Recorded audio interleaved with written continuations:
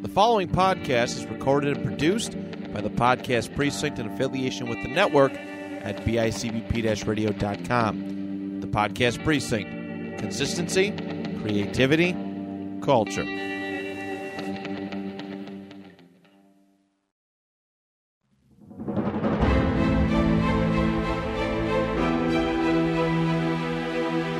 Hey everybody, it's another edition of Rediscovering the Indies, an independent wrestling history podcast, and I'm one of your hosts, Chris Gello, joined alongside Jonathan Ash.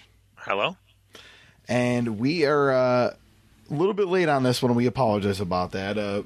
Both our schedules are very crazy and hectic, but we still wanted to bring this to you. It's late, but it's here, and this is the final part of the Bert Prentice deep dive. We have hit part 5. This will be the final part, and then we will move on to our next topic, which will be released in another couple weeks, just because we want to try to get, we were late for this being in July now, so we want to get out another one in July. So what is going to come your way at the end of the month is Dragon Gate USA, an interesting subject, and there will be a lot of Evolve stuff in there too. We won't fully do Evolve on that episode, but I'm sure there will be a lot of tie-ins, and we'll kind of talk about that as like Dragon Gate, the actual promotion in Japan, is kind of on a surge a little bit again, and kind of talk about its history here in the United States with Dragon Gate USA. But we are going to get right into it. But before we do, of course, we want to thank the BICBP Radio Network and the Podcast Precinct. Matt Johnson over there, always doing a great job here. So where we left off is we are right about the genesis of TNA here. And Bert is involved with that. I think we kind of figured out he might be the promoter on record, I think, if we remember that correctly. Not that there really isn't a commission in Tennessee, but it seems like he was the promoter on record. Yeah, he was the local promoter in the aspect of handling the building, handling local tickets, handling advertising, what a traditional local promoter would do in wrestling. Yep, so TNA is now in full swing here, and we're going to start with December 2nd, 2002. This is from the November 20th NWA TNA show, and this is in the Observer. They had a good crowd at the show, probably about 1,000. Mortimer Plumtree has taken over Bert Prentice in handling the papering of the houses, and he's been far more effective at it.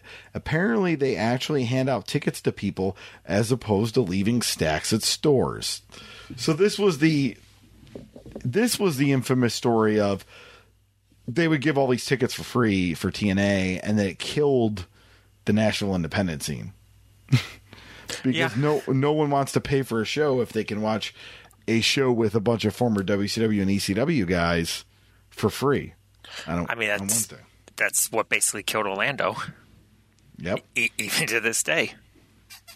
Like, you can't have high quality wrestling for free and expect to run in the same city with something that might be less quality.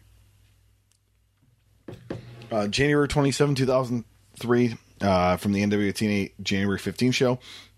Conan debuted after David Young versus Jason Cross laid out both guys with the kendo stick shots before Bert Prentice made the save. So Bert, I believe this was probably his on-camera debut for TNA. It might have been the only time he was on camera. Yeah, I just wanted to put that in there just because I think it's quite interesting that Prentice does the run-in to make the save. Well, he's heavily involved on all his own television. Yeah. In Music City and NWA Worldwide and all the other feds that he was. But yeah, so far TNA, it's not his company. He's just a part of the office. But of course, he's still getting on television there. March 17, 2003. After the 5th straight full house on March 5th, the decision has been made to slow down in giving away tickets in a few more weeks. The plan is, at this point, to not let anyone with free tickets into the building until 6 p.m. So those who pay at least will have an advantage in getting better seats. They're going to cut back in the number of free tickets issued and hope that people who got in free regularly will start becoming paying customers. But they recognize it's more important to have a full house for television and figure it will take papering to have that. At the ticket line on March 5th, Bert Prentice, a local promoter, was telling the crowd in line, most of which had free tickets, that in 2 weeks that there would be no more free tickets. So, a lot here. First off, they're making Bert the deliverer of bad news. He's heavily involved. It sounds like TNA just basically left it on him. Be like, get us a house every week, like bring in the fans any way you can. Bert had to know that this was going to kill his town. Granted, he's not really running at this point because he's so heavily involved in TNA. I mean, he is still running. Like, it looks like USA Championship Wrestling starts right around this time. So, I mean, he's running. But, you know, he's got to know that this is going to kill. Yeah, but I think he was probably the same mindset that a lot of guys were in the early 2000s with TNA, where they felt like this is going to be the next WCW, and thinking that it was going to take off. So a lot of people just put their eggs all into the TNA basket. Yeah, so for him, it probably was like, yeah, it's killing my local territory, but like I'm working for an international company. I'm working for the number 2 promotion in the country.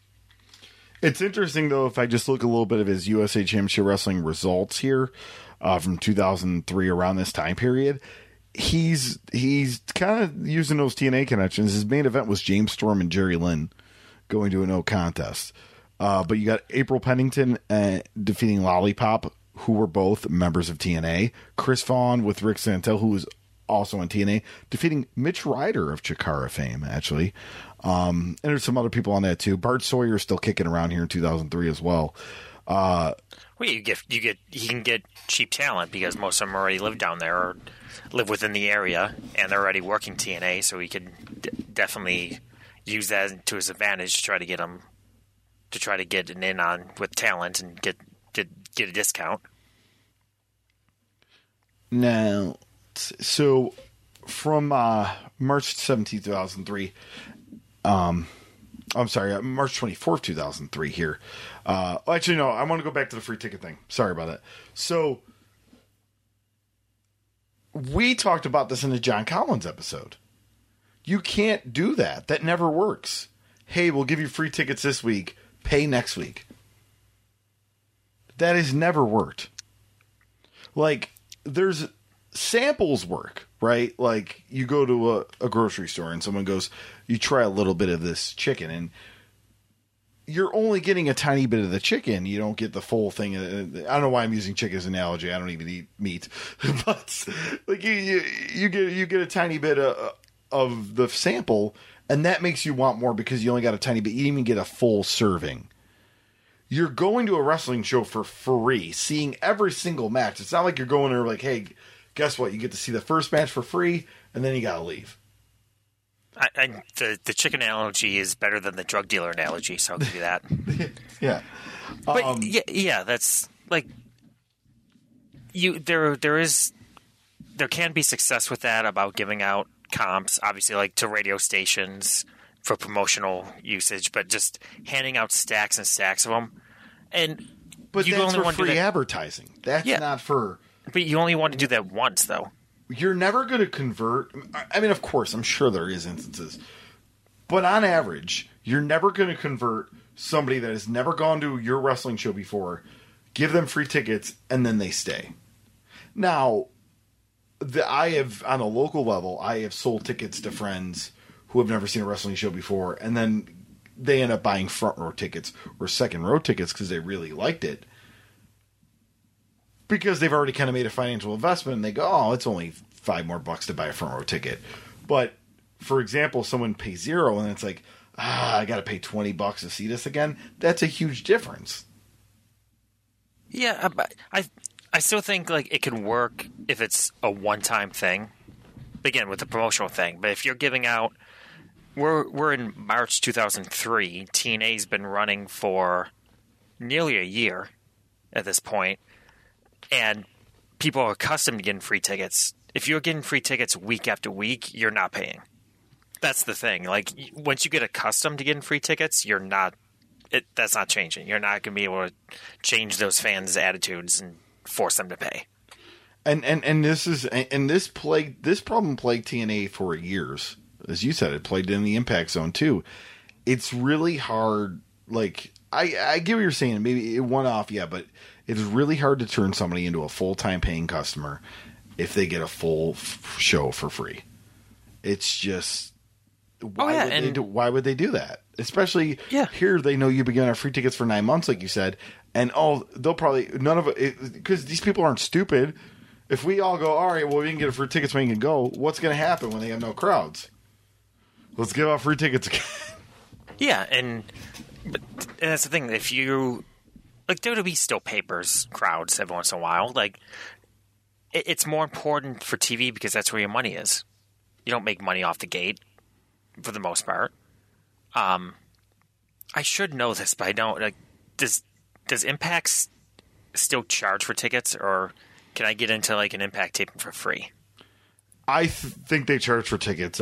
Friend of the show, Labby Margolin, he gets ticket numbers and everything for those, like when they do like the Derby City tapings in Louisville and all that. I mean, there's probably some comps. I don't know. Maybe I'm wrong, but for the Sky Studios tapings and for that, I mean, they do sell tickets for those. Okay, yeah, I just went to the website. Yeah, the Derby City Rumble is actually this weekend, 15th to 16th in Louisville. There's the ticket link for Ticketmaster.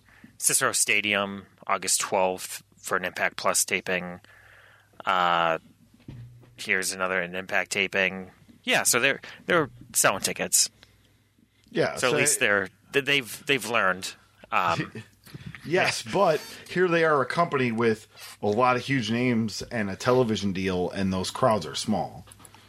But at the same time, like that all stems to what of years of this practice, but yeah. But at the same time, like as we're doing this, NXT's on TV right now. Like I assume NXT's still free tickets. Yeah, but yes, NXT is. I guess they are touring now. But I mean the NXT, the TV show, not touring.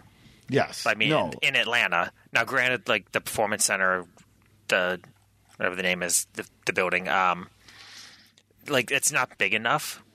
It's small enough that they have a dedicated fan base that it's going to be packed every week. But that's similar, and that's also hurting the Orlando scene when you're doing that. Yeah, because it's so hard to get people to pay for tickets. Because people going to that are the diehards, and those are the diehards that are going to buy the front row seats at an indie show, and buy T-shirts and buy all that. Well, when they're getting a televised product for free, then they go, maybe I shouldn't spend $100, $200 of my paycheck at the local indie wrestling company. Yeah. Oh, AEW too for their dark tapings in Orlando. And I think Impact still comes there once in a while, and I'm pretty sure the NWA did something. Yeah, like I mean, not saying it's a huge mistake, because obviously, like, there's still promotions that will do the free tapings and give out tickets every once in a while. But like, that's what, like, sometimes if that fits your business model for that particular event, like, that's just like, if that fits your business model, then have at it. But don't do that, start losing money, and then assume like you're just going to convert those fans to paying customers after several shows or several months. Yeah, like I said, I mean, I'm sure an event, and I think they eventually charge for all tickets in Nashville. I don't know, and we'll probably find out in this, but like you can't do that. You want to maybe give people a taste, like, for example, like, hey, we're going to do a live exhibition, maybe put 2 free matches on the night before or something somewhere, it's like at a casino, and be like, hey, you want more? We'll be here tomorrow. But you can't give somebody a full show and then, but oh, by the way, next show you have to pay $20 or more. So, but we will, we'll move on to the notes here. So this is for the March 24th here. There are definite signs of a real, as opposed to imagined, business pickup. On the March 12th show, the 700 paid were more then it doubled the 350 they've been getting, and the March 19th advance was ahead of the pace of March 12th. This was the largest paid attendance since the early weeks. It was the 6th straight full house in the building, but they are still heavily papering things. This was the first week that they differentiated between paying customers and freebies. At 5:30 before the show, Bert Prentice told the people in line that they were waiting to get in that they were doing separate lines for those who paid tickets and freebies. When they separated, there were approximately 5 times as many people in the freebie line, said to be about 50 paid out of the 300 in line at the time, so you can use that to estimate. And the people with tickets were let in first, so they were able to get the best general admission seats. They didn't let the freebies in until about 6:30 p.m. A lot of the people in the freebie line were mad because they missed the first dark match. Others in the freebie line actually left the line and purchased tickets so they can get in. So maybe that's a strategy. Yeah, I mean, I think that's pretty smart. Give them exclusive matches if you're going to pay for them. Yeah. March 19, 2003, Bert Prentice runs shows every Saturday night at the same fairgrounds that TNA runs, using a lot of the same people. On May 10th, he had Chris Harris, Larry Sabisco, Cash, Lollipop Athena, and former TNA woman named April Pennington. And we kind of talked about that too. There's actually, I think I have that show here. And he's kind of smart because he probably uses the same ring, same entranceway. He doesn't need to pay for a ring crew. Yeah, I'm looking at his notes. I mean, he's using Jamie Dundee. He's using Air Paris. Of course, all the names I mentioned just a little bit ago. Let's see here. I'm just kind of looking in this time period here, using Tracy Smothers, Kid Cash, Laz. We got, and Chase Stevens, Natural. So yeah, so he's definitely using a lot of TNA talent or kind of people in the South in that area. But it's kind of one of those things. Bert is also probably pushed for some of these people to get TNA shots too, I imagine. Anybody that was kind of working in that area at the time, like the Naturals, Yeah. June 23rd, 2003, some funny notes on a Memphis TV show that would be hilarious in the day. Jimmy Hart in a promo came out with a wanted poster for Reggie B. Fine, listed him as being charged with attempting to kill Memphis Wrestling.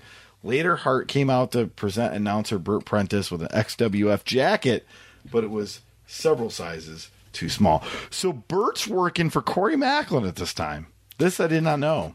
Yeah, he was doing some Memphis shots. And this was Corey Macklin's Memphis Wrestling, right? I think that's what it was. Yes. One of these days, we're going to do a mini episode on the Hulk Hogan Big Show match. Because I feel like that's worth at least talking about at some point. Because that was an indie show, guys. The last event at the Mid-South Coliseum. Yeah, Hulk Hogan worked the indies, okay? But yeah, so we got the XWF here, which I think at this point is already dead. Yeah, no, it was dead after that first series of tapings that they did. Hard and Knobs, though, they try to keep it alive as much as possible. Those infomercials and all that. But yeah, Reggie B. Fine, Facebook friend of mine. I think he also follows me on Twitter. He's an interesting character. I actually kind of want to. I want to find this a Reggie B. Fine, Jimmy Hart feud. August 4th, 2003, NWTNA. It appears that they're building up a security guard angle. The guys in the black shirts, mainly guys who work Bert Prentice's shows, are the baby faces, while Kevin Northcutt and another big dude in the red shirts are the heels. And November 24th, 2003 here, Bert Prentice is pulled out of northern Alabama and dropped his TV in that region after a show headlined by Jerry Lawler versus Casey James drew only 115 fans in Decatur. So Bert's got TV quite around in the South, it looks like, at this point. So obviously he probably has Nashville and he at least has Alabama. We don't know any other parts. We don't know if he's in Knoxville or anything like that. But 115 fans with Jerry Lawler headlining. That probably is a little bit rough. In 2003, still too, where I mean Lawler is exposed, I guess, as far as being working a lot in that area, but it's still kind of a cool novelty. Yeah, I feel like it's hit or miss with Lawler during this era because you see results later on where like he still can draw, but like, and maybe it's as we've seen with Burt over previous episodes, like a lot of these cities are hit or miss. Like he can draw very well in a city, but then like it's like a roller coaster ride.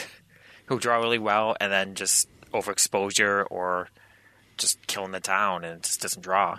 Yeah, it will draw great once, and then it's like, all right, let's bleed as much out of it as we possibly can. So where is Decatur, Alabama? So that is suburban Huntsville. So okay. right across the Tennessee River, but it's suburban Huntsville. So not that far from Nashville. So now, January 19th, 2004, Burt Prentice's USA Wrestling starts on January 30th on a Friday night at 10 p.m. Central Time slot on the CSS Network. The CSS Network. What was that? Is that original TV, or did he have some like weird satellite station? That's something. Let me take a look. Comcast Charter Sports Southeast. So that's like the equivalent of like, what was it? Prime Turner Wrestling South had Sports Time Ohio. Okay, it's what Turner South turned into, or is it still Turner South? No, but I'm saying it's not Turner South. I'm saying it's something similar to Turner South. Similar. Okay, yeah. Actually, no. It sounds more like Empire Sports or like MSG Network. Yes, or like, probably like I said, like, if you ever seen like Sports Time Ohio, like something like that. Let's see here. All right, here, and then actually, you know what? I did want to circle back to this Legends show because he ran something called. This is in June 2003, so we're talking about he ran something called Legends Fest. And we got Hot Rod Biggs in there of TCW fame, a previous episode.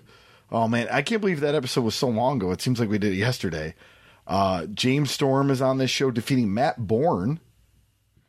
We got Casey James defeating Mike Rapada. And Casey James was James Curtis in WWE. I think he was the teacher's pet. I think they were.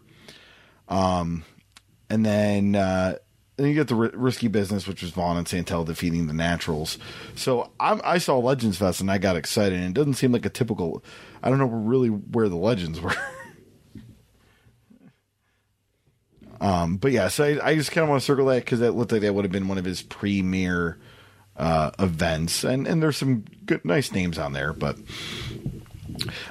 so May 31st, 2004, Burt Prentice slipped on a wet spot on the floor, busted up his knee, and needed 14 stitches. So yeah, that's rough. I mean, clearly he's probably running all around TNA trying to do a bunch of stuff. And this is where it gets interesting. This is where the power shift changes. July 12, 2004 from The Observer. The Carters are very strong at moving everything to Orlando. The look is better and it will save on travel costs and the wearing down factor on everyone having to rush from Nashville to Orlando. The downside is that you are asking a lot from the Orlando market to support 2 live shows per week. As surprising as it is almost everyone, the Nashville crowds have been hotter as of late than the Orlando crowds, but that doesn't overcome the nicer look of Orlando. There were rumors going around that July 21st would be the last show in Nashville, but when Don West, who does a radio show in Nashville, asked Jeff Jarrett, he said the story wasn't true. However, workers at the building were telling people that they were told that July 21st would be the final night. Burt Prentice has also started booking the fairgrounds for shows starting on August 7th for his own promotion Even though the story was out as of late of this past week, Todd Carter, Dixie's brother, and Jeff Jarrett were still debating the merits of the move, with Jarrett feeling 2 shows a week from Orlando could burn out the market strongly against it. The feeling was the Carter saw the cost after 5 weeks, and no question, it's a huge savings in transportation to at least run closer together, and maybe a better bet to run Wednesdays. Well, best bet is to eliminate Wednesday and run once per month, and eventually they'll either figure that out or blow nearly 6 figures weekly learning in the Tampa St. Pete area rather than Orlando. Orlando has the look, no doubt, but the last thing you need to do is run too often and kill the crowd response. And they would be in Orlando for another 10 years. But a couple of tidbits from this. First off, on the TNA side of things, I have never heard of Todd Carter until this moment. Same thing here. Obviously, Bob and Janice, Dixie's dad. husband. But I've never heard of Todd Carter until this time. Never knew he was involved in the wrestling side. Yeah, that was surprising. Bert starting to book the fairgrounds. To be fair, though, I looked at the date and I'm like, oh my god, is he doing that like 3 weeks out from that? But it would be what? So this 21st would be the 28th. Yeah, it'd still be a weekend he'd be running, it seems like. But still, he wasted no time when it seems like there's internal discussion on getting out of Nashville. Bert is back trying to capitalize on it. But he's still running at the fairgrounds himself anyways. But I guess he's like, hey, I'm going to run more shows. I'm going to book other promotions to do it as well. July 19, 2004, there was a controversy in Nashville this week. Bert Prentice, who was going to be running shows, and he and Tony Falk, who runs every Friday night in Madison, are rivals. Funny thing is, they both work for TNA. Never knew Falk worked for TNA but it makes sense because he was Jeff Jarrett's first match. Prentice is involved with selling tickets, and he wouldn't let the fans who regularly attended Falk's show get the tickets they wanted in their usual section. And these are paying customers that usually sit together. It turned out to be a minor controversy, but it was believed by the end of the night that everything was worked out and wouldn't happen again. So, yeah, I didn't know Tony Falk was promoting. Tony Falk's still involved. You'll see him involved with NWA. Yeah. Tony Falk is still around.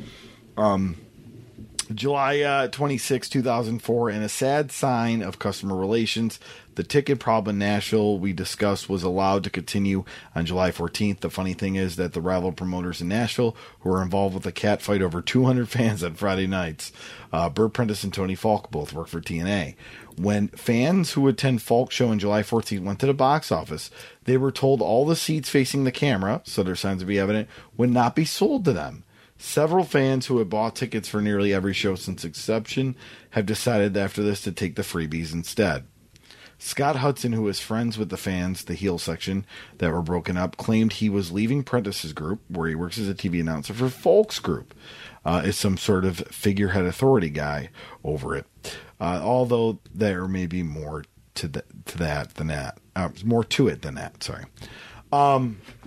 So you got Scott Hudson here, heavily involved with, and I think he's working TNA at this time too, but heavily involved in this Nashville drama, fighting over 200 fans. And that's the thing, they did the free tickets for so long that now you have an indie fan base of 200 people. Yeah, now you have 2 feds trying to run in Nashville, Tennessee, a giant city. Now, granted, where it is now, I mean, it was still a fairly big city in 2004, but 2022 Nashville is a huge city. But still, like, Nashville was still huge. It was still huge. Oh no, ago. Don't get me wrong, it was still huge many years ago. But I mean, it was much smaller in the USWA era, or the CWA era. Yes. But yeah, I know what you mean. Like it's like many southern towns, or southern cities, they've exploded within the last few decades. Yeah, you still had 545,000 compared to 690,000 now. So, but still, like that's a big that's just city proper, which is, again, like a sad state of affairs when you think about wrestling as a whole, because you're looking at the city itself, 500, like 500,000 people in the city, and Nashville metropolitan area then had 1.3 million people. So you look at that, like you can only draw 200 fans off of in a region that has 1.3 million people. That's a sad state of affairs. Sad state of business right there. Yeah. I saw that, and I was surprised that they did that to that territory, that it was that bad. Like, I assumed, like, okay, no indies drawing 700 to 1,000, but I didn't know it was bad enough that literally there's 200 fans that they have to split from. And listen, people are on budgets. You know, sometimes they're going to go, I can't go to both shows this week. And then you only get 100 of those 200 fans, or 150, or wherever it might be. But yeah, this is Bert's fault. Like, I know I've applauded a lot of things that Bert has done on this show. You know, he's a smart businessman. He's always adapted. He's always found a place. You can never get rid of Bert Prentice in wrestling, it seemed like. When he was gone from one promotion, he was working for the next literally a day later. But looking at this here, he did this. This is his fault. Not all his fault. I'm sure TNA, maybe he didn't want to do it in there, but he went along with it. Papering the towns, papering the fairgrounds. And this is where we're at. And quite honestly, I don't think the fairgrounds has had a successful wrestling show. I think NWA ran there, but until what they're going to have for Conrad on July 31st. Which actually, they moved that to the Mince Auditorium, but they're still doing New Japan at the fairgrounds. They moved it before tickets even went on sale. Is GCW at the fairgrounds too? Yeah. GCW, yeah. Black Label Pro, New Japan were all at the fairgrounds. Yeah. And all those shows will do well. I know that. I just said we, so I think that just exposed them. I'll be there, but yeah, all those shows. I have no doubt that those shows do well. On September 13, 2004, Jerry Jarrett, folks, will be promoting shows in Nashville with Bert Prentice using TNA wrestlers and local indie wrestlers. They will use the USA Pro Wrestling name that Prentice has been using forever in Nashville with his various startups. Take over when the other guy fails cycle of promoting. Oh, no, I'm sorry. I got to read this, and he's right. The Bert Prentice has been using forever in Nashville with his various startup, sell, take over when the other guy fails cycle of promoting. That's it. That is Bert in a nutshell. Is it not? Yeah, it's Von Erich style of promoting too, and Robert Fuller and a lot of old promoters from back in the day. Oh, the Fullers! I think the Fullers sold Alabama, and Chattanooga. I think like 15 times. Yeah. Oh yeah. You want Birmingham? Go ahead. And he just takes it right back. All right. So yeah. So the first back to this note here from the Observer. The first show will be October 2nd, called Music City Memories, which sounds like a nostalgia show. It will be interesting to see if Jarrett will be allowed to use Jerry Lawler, who would be the best draw. Lawler, who works a ton of indies, WWE policy has been to allow their announcers who they don't book as wrestlers to work indies, but they aren't allowed to work against TNA talent, but can appear on the same shows with them. They will take over the Explosion time slot on WNAB TV in Nashville on September 11th with the show hosted by Scott Hudson. Jarrett will be booking and producing shows, and a press release sent out by the promotion said they are attempting to get into get the TV into several markets and run a territory of weekly cities. This was the same goal that Memphis Championship Wrestling had to get their TV on a few other markets. The Memphis group ran a few successful nostalgia shows, but were never able to run a regular territory. They will also supply talent for Mike Porter, who does weekly small shows in Columbia and Springfield, Tennessee, and will also run weekly shows in Goddardville, Tennessee. Jerry Jarrett has little to do with TNA these days, and those close to the situation says he's bored. Plus, he wanted to show Panda they made a mistake by pulling out of the Nashville market, since both Jerry and Jeff were against it. We didn't really touch on that. I don't think they should have stayed in Orlando as long as they did, but it was smart. It was time to move on. The Orlando look looked different, and the Wednesday pay-per-views, were they really worth it at that point? I think it made a lot of sense to go to Nashville and just do all the Impact tapings there. I mean, go to Orlando, and do all the Impact tapings. Yeah, I think it's similar to like the WCW mentality of the early 90s, why they were running, like why they started running Orlando for Worldwide. It's you had to get out of the backwards, middle nowhere southern towns that no one ever heard of, and you go to the big. You're saying you're from Orlando, Florida. That sounds more prestigious. Yeah. For fans nationwide. Well, it's Universal Studios compared to Fairgrounds. Yeah, Fairgrounds in Nashville doesn't really sound good. Same thing if you're trying to sell advertising. That doesn't really appeal. You want to appeal to fans all across the country. And that obviously was an issue.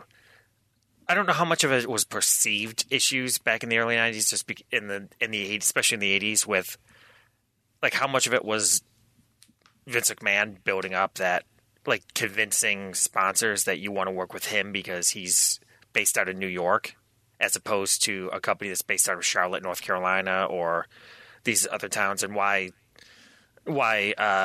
Jim Crockett and Dusty moved to Dallas, because Dallas at that time was a bigger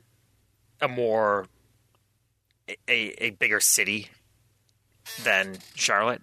So I don't know how much of that was just myth, but I think there is a little bit of truth to that. Just the fact of it sounds more prestigious to be from a city that's not like from the deep south. Yeah, no, I mean, I think that was the thought process too, especially by the Carters and probably some of the other TNA higher ups. Couple other things to note on this, and this is an interesting thing that I want to talk about.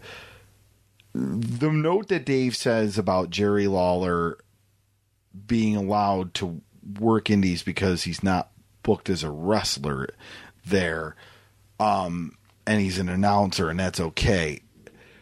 This is something that we even thought was a policy until NEW took advantage of it like 4 years ago, because I don't think anybody booked anyone else other than Lawler. Am I wrong?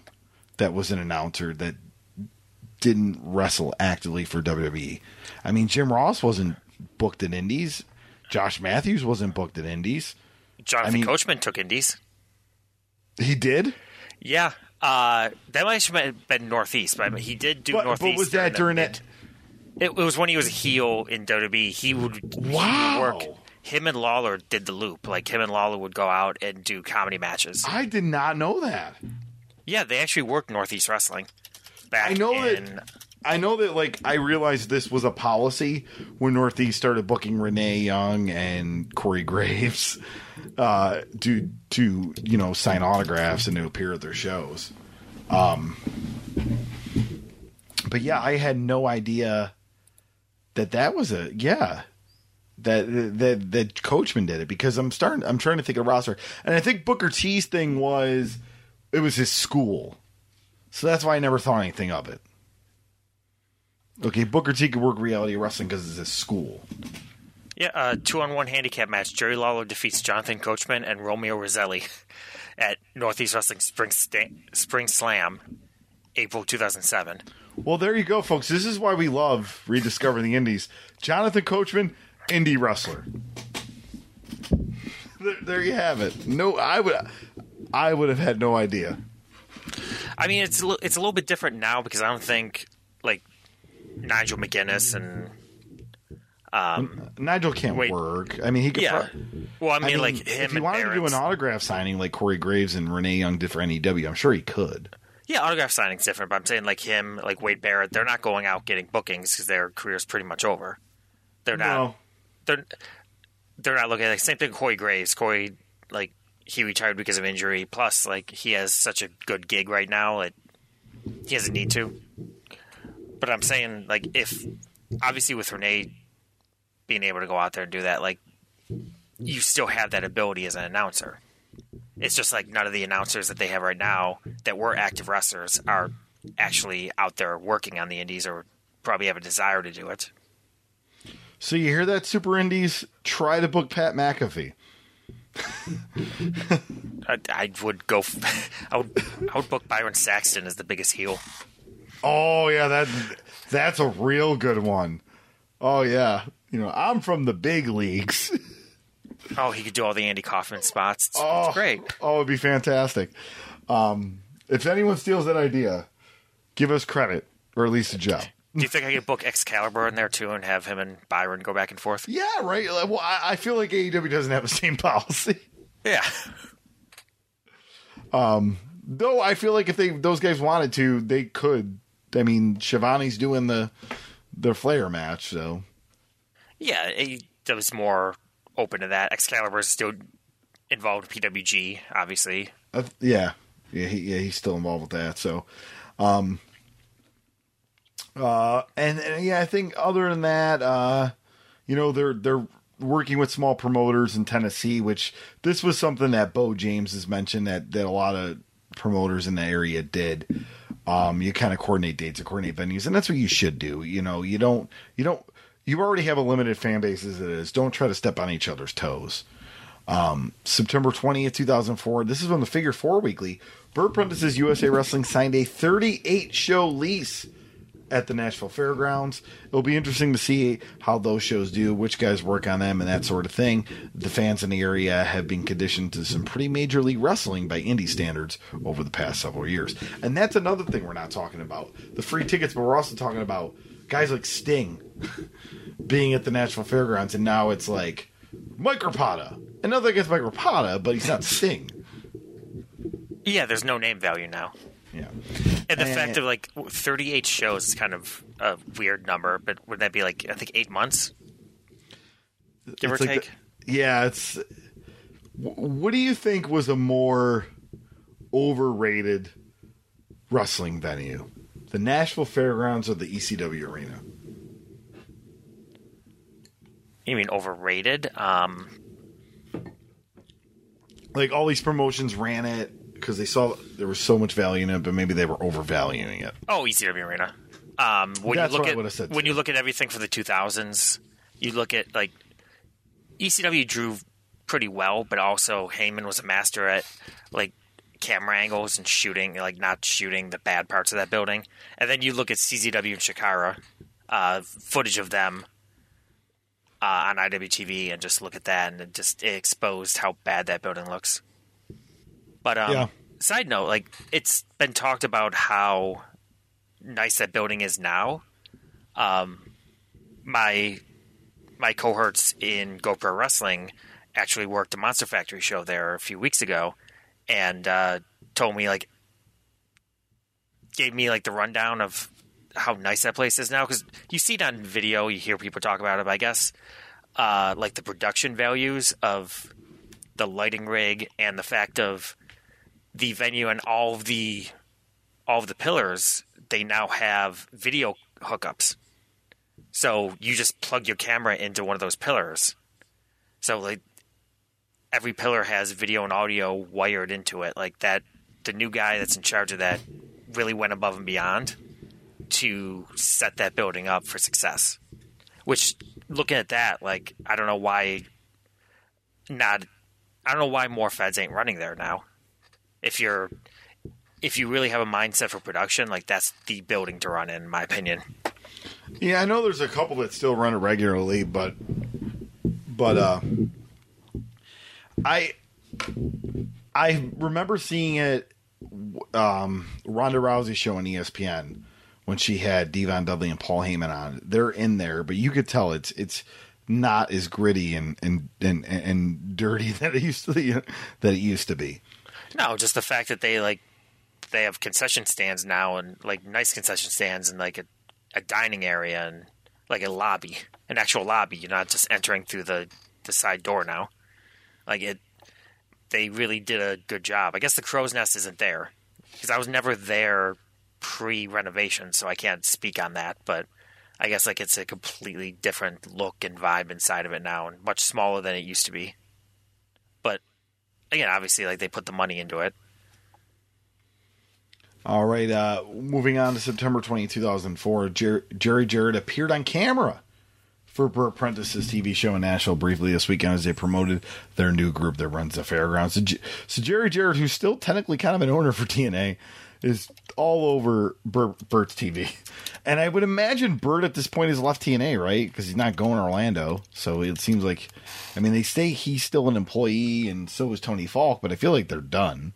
I mean, Burt Prentice was an employee too, but I don't think Burt made those trips all the time too. Like I think their offices still were in Nashville. Yeah, so they could like do a lot even of up until. I mean, their office is still in Nashville to this day because I know they were up until even after Corgan was involved and Dixie was out. Like it was still, they still had their offices in Nashville.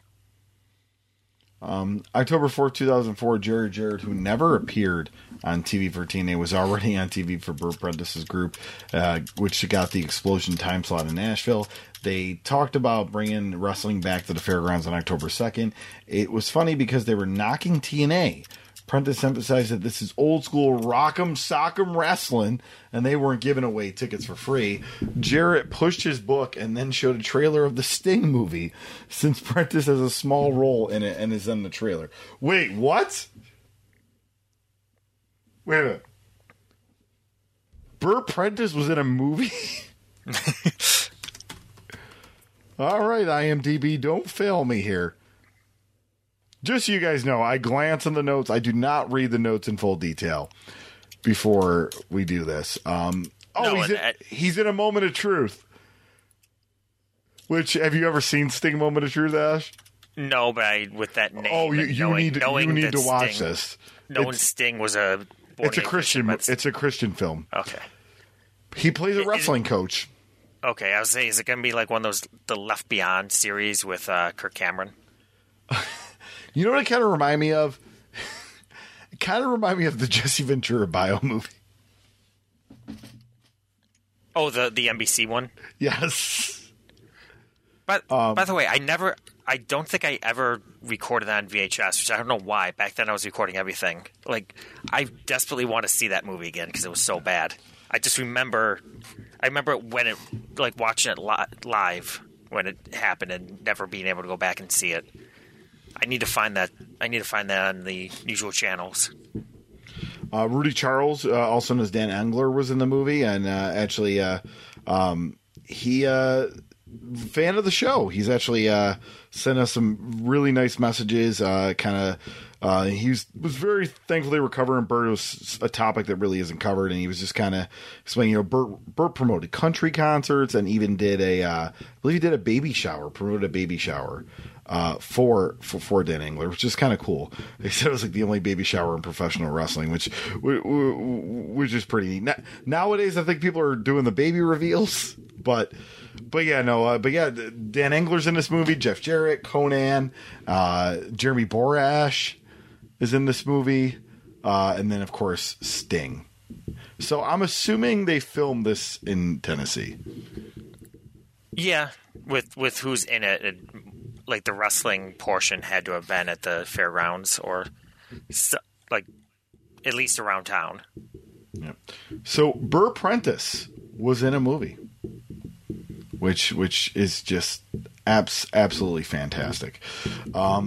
October 11th, 2004, USA Championship Wrestling, the group Burt Prentice is running, that Jerry Jarrett was supposed to be booking, ran its return show on October 2nd in Nashville at the Fairgrounds. This was the test, as Jarrett was hoping that TNA had cultivated an audience in Nashville, and the Carters were giving up. The show, without giving free tickets, drew about 175 fans.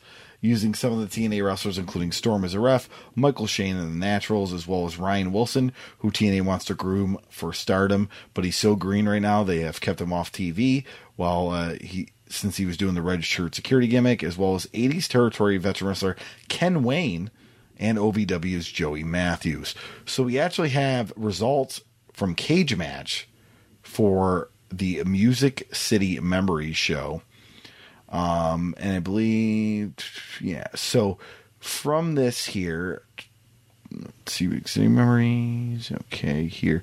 Yep. So this has its Jeremy Quinn defeats Kat Taylor. Void Effect, which were AM Vision and Zero, defeated Jason Brisbane and Sean Schultz. Ryan Wilson defeated Hammerjack. Cassidy Riley defeated Chris Michaels. Chris O'Neill defeated Seth Knight with John Michael. Jerry Lawler with April Pennington defeated Kid Cash with Dallas, a.k.a. Lance Hoyt. Matt Catalano defeated Big Bully Douglas. Chris Harris defeated Abyss. The Naturals, Andy Douglas and Chase Stevens, defeat Risky Business, Chris Vaughn and Rick Santel. And then James Storm defeated Michael Shane, by disqualification. Yeah, so that and that's the Music City Memory Show, which we're going to kind of talk about in the next note here. October 20th, 2004, Jarrett and Brooke Prentice USA Championship Wrestling ran the Fairgrounds in Nashville on October 16th for a Lawler vs. Cash main event. A heated match with Lawler won, which included Cash giving his Moneymaker, which is a double arm pile driver, move to Lawler's second, April Pennington. Lawler using a stunner on Cash to a big pop, and eventually Dallas interference backfired, and Lawler won with the pile driver. On TV, Lawler, the babyface in his promo, ran down TNA and its fans, chanted TNA reject at Cash. Several TNA regulars, including Chris Harris, James Storm, Abyss, Naturals, and Mike Shane, as well as much of the front office, were at the show, which drew 275 fans and $3,691. The bad news is that the crowd has left after Lawler's match, which was put in the middle of the show, and they missed an old school heat ending where Harris and Storm were beaten down by a ton of heels, with Storm bleeding from the mouth from 5 super kicks, and carried out by John Bolin, the bodybuilder who won the TNA Gut Check competition, was apparently someone who people involved in the company invited to come, as opposed to someone who showed up on the Mascarita Sagrada versus Paratita match. The actual call made by Sagrada, who he wanted to work with. The original Esperacito was talked about, but Sagrada apparently said he didn't trust him making the day because of his drinking issue. So I think that was a run-on sentence by Dave. They threw some TNA stuff in there, yeah. But yeah. So how about this? Lawler is being a babyface, making fun of TNA, while you have all the TNA people here. Not that he was a babyface, that he just cut a TNA promo and the fans cheered him. Like, it's just 275 fans, too. I mean, free tickets or not, there was about 700 people at the fairgrounds, and at one point in TNA, at least half of them were buying tickets. That's bad. 275 for all those names. And also, I'm sure the majority of those fans hated TNA by that point anyways, because TNA abandoned them. Like, TNA left them. That was the same thing that killed one of the many factors that killed Jim Crockett Promotions when they left some of the small towns. They left Greensboro. Like, you lose the fan, you lose the dedication of the fans at that point. And like TNA, they go to Orlando, and they never really came back to Nashville for an extended period of time because you're not going to get that fan base back at that point. And I like, there's a lot of criticism to be made sometimes with Dave, and I think it's fair. We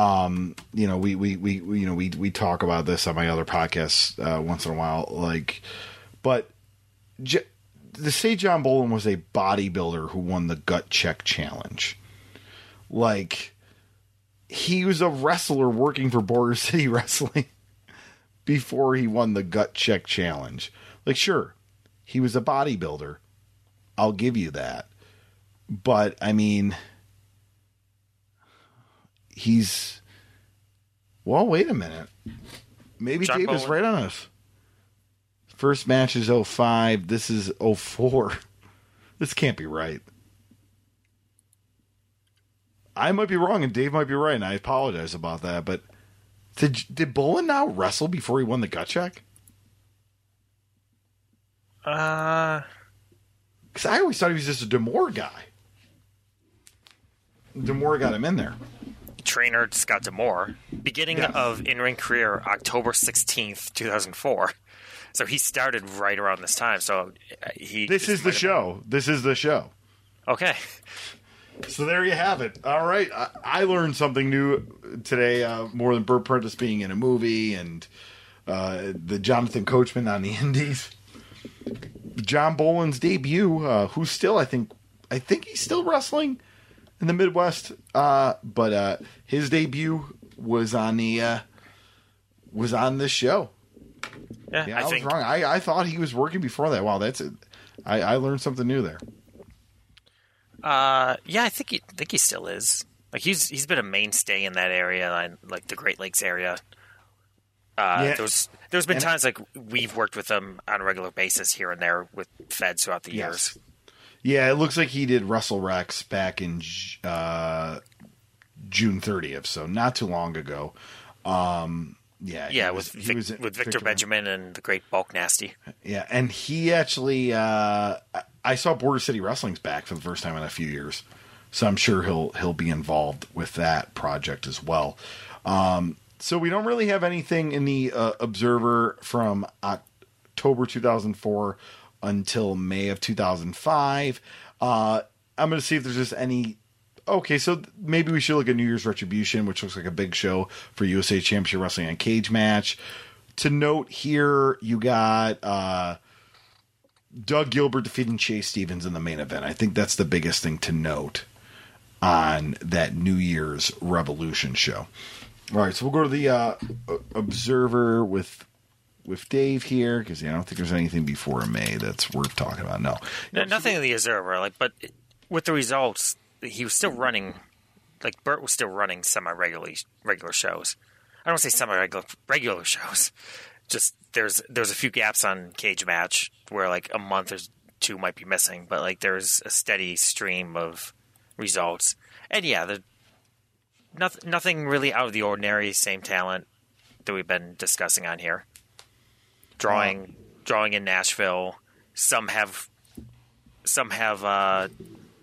attendance, some don't. So obviously, if there's no attendance, that means if there's no attendance listed, they obviously didn't draw well. May 2nd, 2005, they did another Memphis Nostalgia show on April 16th at the Mid-South Coliseum.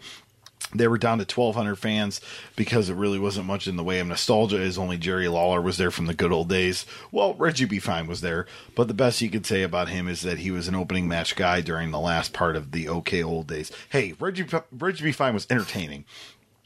Also, the Lawler vs. promoter TV announcer Corey Macklin feud appears to have gone beyond running its course.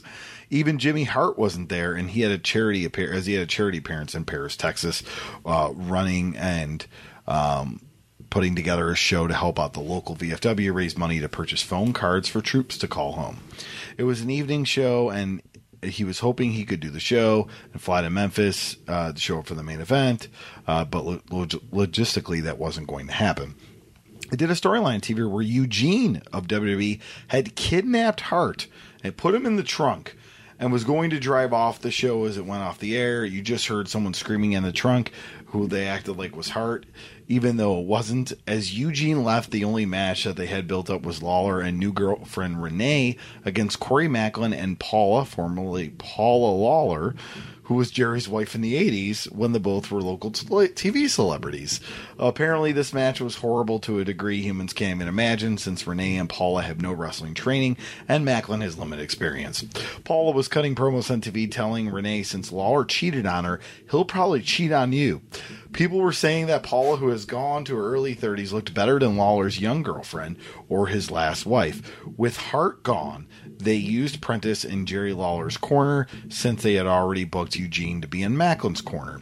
Lawler worked twice, doing another old Memphis gimmick from the Austin Idol feud. Lawler as the heel wrestled Cassidy Riley as the TNA guy who does jobs on Impact. Riley was billed as a U.S. champion from Prentice's indie group.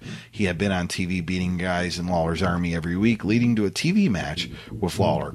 He pinned Lawler with a distraction from Eugene and Macklin on TV. Lawler got so mad that he said if he didn't win the title from Riley, he would refund everyone's ticket money. Of course, with that stipulation, it guaranteed who won. But this worked in Memphis. Like, I mean, it worked. I mean, I'm sure it didn't work as well in 2005 that it did in 1984. But no, but the draw obviously that was the thing. Like, because this was a Lawler go-to, wasn't it?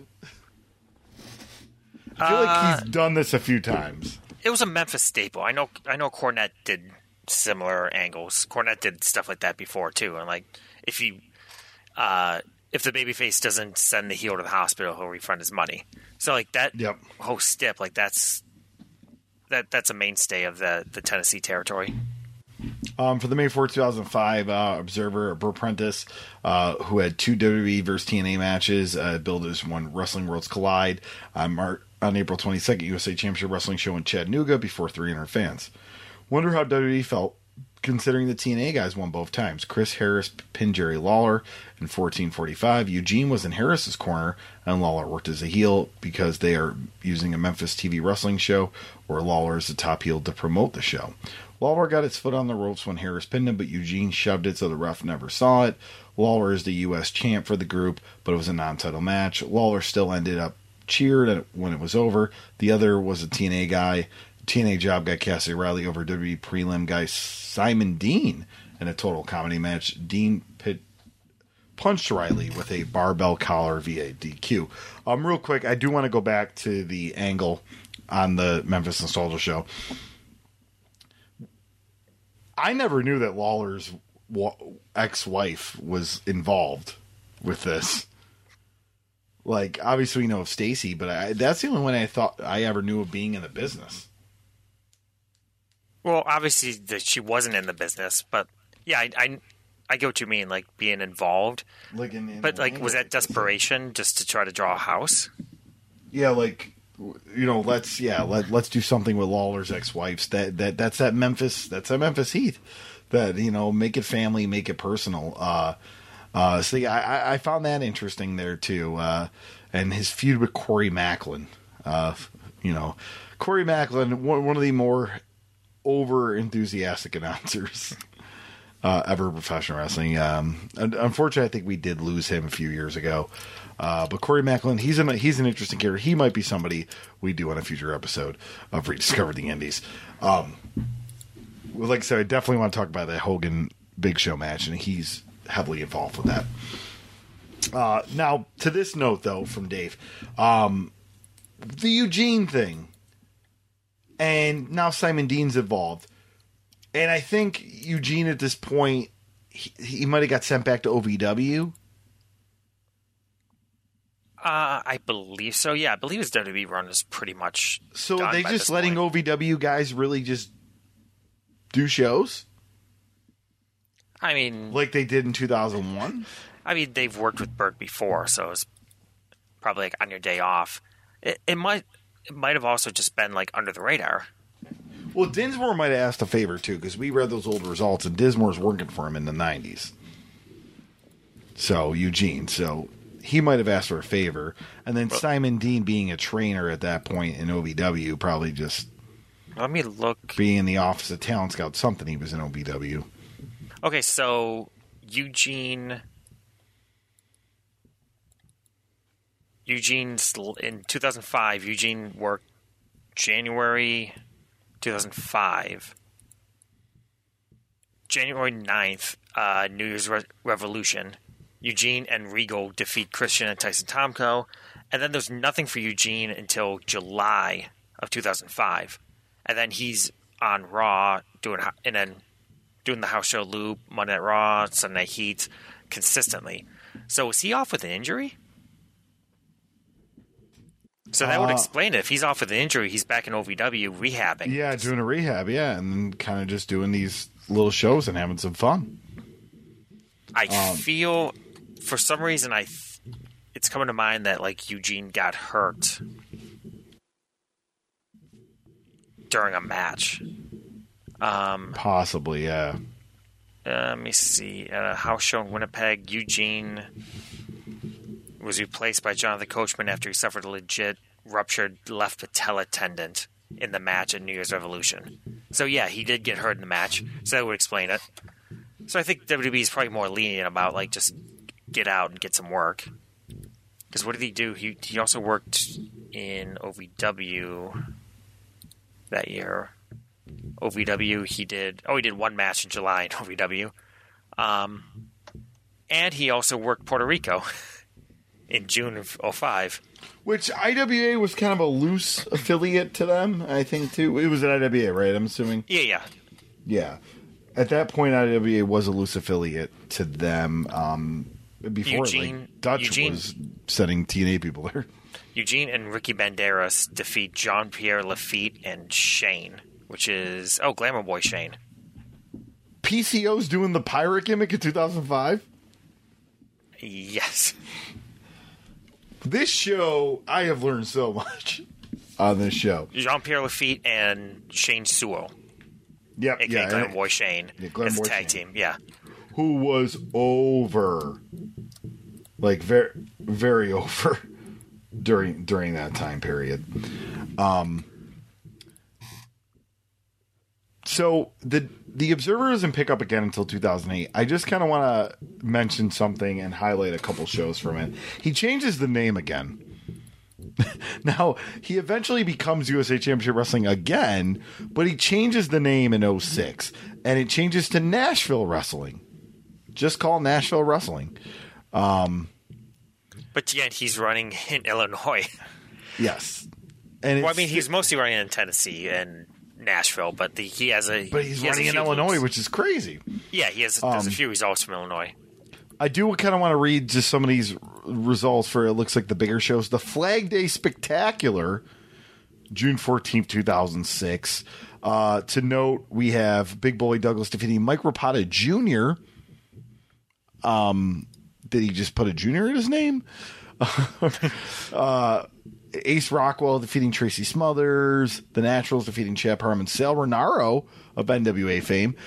James Storm defeating Shane Williams. And your main event was a hair versus hair where Rick Santel defeated Chris Vaughn. And those guys were heavily involved in TNA, and they just weren't picked up to Orlando. You really didn't see either of those guys after the move. Yeah, and going through the notes, I did come across a little tidbit too. I didn't put it in because it's not pertinent to Bert's story, but a little story about all of the Canadian guys that moved down to Nashville. And Giant Divine moved down to Nashville a few weeks before TNA closed up shop and moved to Orlando. But that was I was working for a company in Rochester in 2006, 2007 that for some reason booked Giant Divine semi-regularly, and he was based out of Nashville. And I remember him telling us that he worked as a bouncer in Nashville at the time and just picking up indie bookings wherever he could in the area. And he said there was no shortage of wrestlers in the Nashville area at that point, because not only him, Eric Young, and all of the Canadian contingent, but you had talent from all over the country that in 2003, 2004, 2005 just packed up shop and moved to Nashville with the hopes of getting TNA work. Yeah, and then boom. Well, we should have went to Florida. Yeah, but I mean, but again, you look at some of these results here in 2006, 2007, not just with Burt, but other companies, other feds around this area too. And you had a lot of good talent that were sticking around there that you could pull from. Now, moving on here, to 2007, December 24th, 2007, they ran Christmas Eve, and they ran an event called Christmas Chaos. And notes here, first off, Eric Wayne defeats LT Falk. LT Falk, the son of Tony Falk. Chase Stevens defeating Shane Schultz. We got Matt Boyce with Christopher Love. That's Bert. Bert's managing here. That's Christopher Love defeating Greg King Jr. We got Keith Knox defeating Lana Kialoa. And then your main event was Teddy Tender defeats Kid Nichols. So, as you can see, name value has dropped in a 1 to 2 year time frame. And I think he's probably using a lot of locals, maybe students, really kind of budgeting at this point, it seems. Yeah. But for a show that is being advertised as Christmas Chaos, you would think on Christmas Eve, he'd probably fill it up. But, Chase Stevens was one of his guys at this point, and he's heavily involved. But let me check another show and see. Maybe just because it's Christmas Eve, he had an issue getting guys. He had Aaron Stevens working previous shows. Damien Sandow, but other than that, that was pretty much his roster at that point in time. And I had no idea this late in the game that OVW guys were working other places. Yeah. Well, I think it depends, how many guys had contracts and how many guys needed to go out and get work. Cornette's gone at this point. Because obviously Cornette would have been fine with that. Cornette was probably a big proprietor of it. But Cornette was involved in TNA at that point too, so I'm sure he was still helping out OVW, giving advice to OVW, and probably set them up with Bert at that point, because now he's OVW guys, but I'm just surprised at the regime, that they allowed it. And then after Heyman, who was it? Al Snow after Heyman. I know Dreamer handled it. I think Dreamer, it was probably Dreamer. I mean, I guess Dreamer would have. I guess all those guys would have wanted guys to work, but it's weird the WWE would allow it at that late of the game, I think.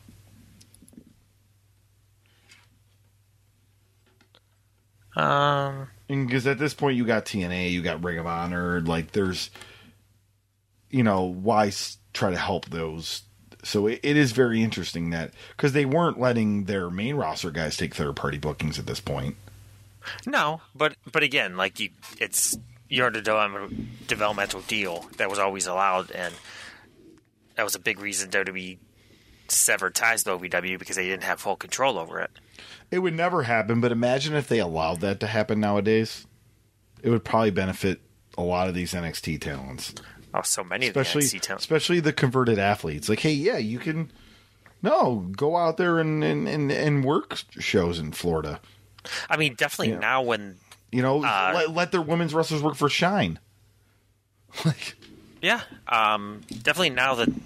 Well, they're slowly starting back up the Coconut Loop, but, during the pandemic when they didn't have that, there was nowhere for the PC talent to go work. They definitely would have benefited from getting out there and working indies. But then it falls in the same reason why they stopped third-party bookings in the late 90s, where you had an influx of sketchy promotions and sketchy promoters where you couldn't let your talent work a shindy that you didn't trust. You didn't trust that they had a good ring, or that your talent wasn't going to get hurt. The talent that is under contract to you, and if they get hurt, you can't release them. So again, I understand the reasoning, but yeah, there's definitely advantages to allowing that forbidden door. All right, October 27, 2008, we'll go back to the Observer here. Burt Prentice is doing a show on November 7th at the Nashville Fairgrounds, billed as the 35th anniversary of wrestling royalty. Actually, Lawler started in 1970, but they don't need to quibble. Lawler vs. Snitsky with Jimmy Hart. Managing Snitsky is the only thing announced, but they are saying many of Lawler's longtime wrestling friends will be appearing on the show.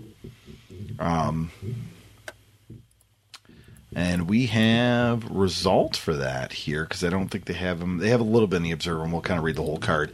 Burt Prentice, this is from November 26th. Burt Prentice's show on November 7th in Nashville, celebrating 35 years of Jerry Lawler, even though he's now been wrestling 39 years. Drew 657 fans and $8,000 as Lawler pinned Sid Vicious in the main event after a low blow.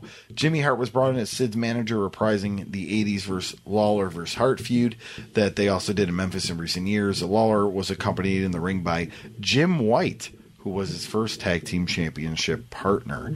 And then here's the full card here. I got the card. We have Ollie Stevens and Alan Shepard defeating Justin O'Day and Travis Sawyer.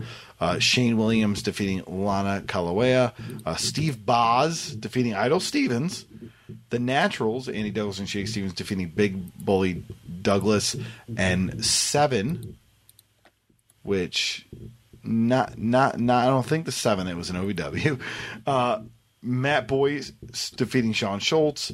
Brian Christopher and Doug Gilbert defeating the Moondogs. They don't know which Moondogs these were. And then Jerry Lawler with Jim White defeating Sid Vicious with Jimmy Hart. Still not as star-studded as you think it would be. No. Yeah, you would think 30. Jerry Lawler 35. It would. Like, be, where's Bill Dundee? Well, maybe Lawler was on the outs with him. It seemed to happen every few years. Possibly, yeah. But you at least, yeah, you got the Naturals, you've got Brian Christopher, you got Doug Gilbert, you got some Moondogs. Mysterious Moondogs. Yeah. I mean, that's pretty much all you can really ask for in the late 2000s. We're going to fast forward to October 5th, 2009. Observer, sometimes indie promoter and former Memphis manager Burt Prentice starts radiation treatment on October 5th for colon cancer after completing chemotherapy.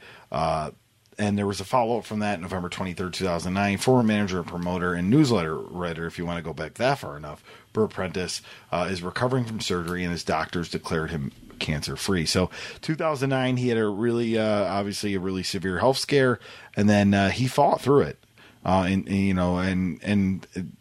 we didn't lose him until very recently. So definitely got a second lease on life as he fought through, and he successfully beat cancer in 2009. May 31st, 2010 now, skip forward to 2010. Jerry Lawler is starting his own promotion in Memphis called Jerry Lawler's Memphis Wrestling. He's got television at 11 a.m. on Saturday morning on Channel 50, debuting on June 5th, which was the time slot that flourished during the 70s and early 80s in the city. They did the first TV taping on May 21st. Brandon Baxter, Hollywood Jimmy, and Burt Prentice did the announcing, with Baxter, a former manager in the area who last I heard was working as a radio DJ, as the lead. Corey Macklin, now running for county clerk, who had been promoted in Memphis as late as last year, was not involved with the show. They ran a small building that held 150 or so people and packed it. Coco Ware, Brian Christopher, and Derek King were the biggest names there besides Lawler. Buddy Wayne and Guy Coffey, who had been around the Memphis scene since the beginning of time, worked backstage and were co-commissioners. Kevin Lawler was also involved. The idea is to run shows in the area and have affiliation with WWE. They taped 3 shows. Still trying to reach out to that Saturday morning legacy, huh, Ash? Yeah, and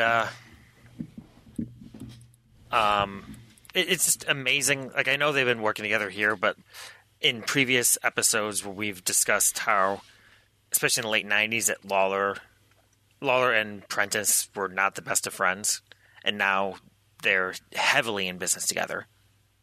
It's not just Burt booking Lawler on some big shows, but it's obviously Lawler's now using Prentice for his own thing. They're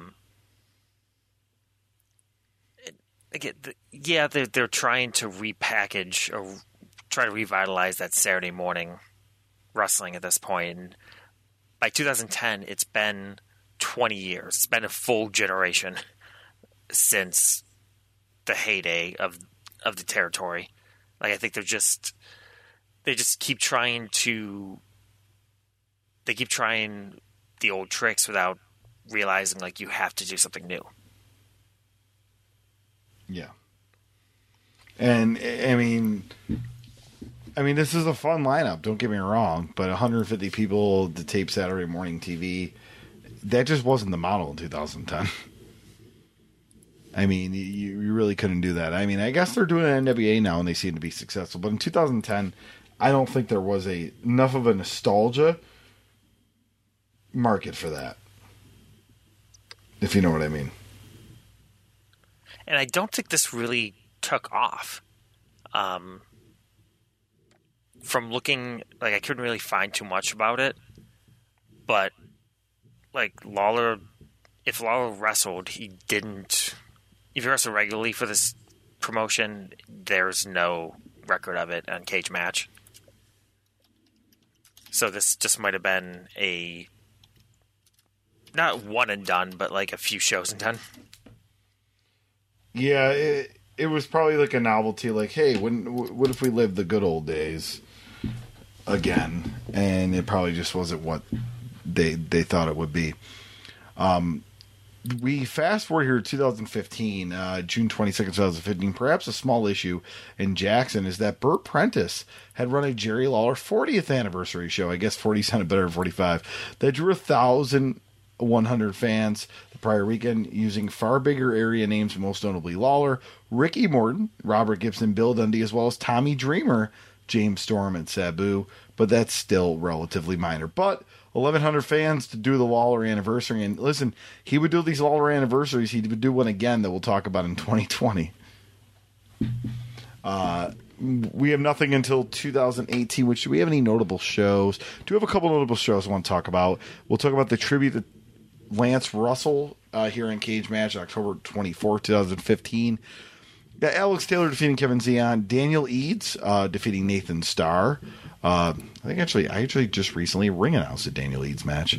Danny Dollar defeating Kevin White. The Rock and Roll Express, Ricky Morton and Robert Gibson defeating Naughty by Nature, which was Poker Face and Rude. Chase Stevens and Thorne, just Thorne, defeated the Young Lions, Kevin Coffin and Lex Lee. And then Matt Starr defeated Matt Boyce to win the USA Championship Wrestling Heavyweight title. And the main event was Jerry Lawler defeating Terry Funk by disqualification.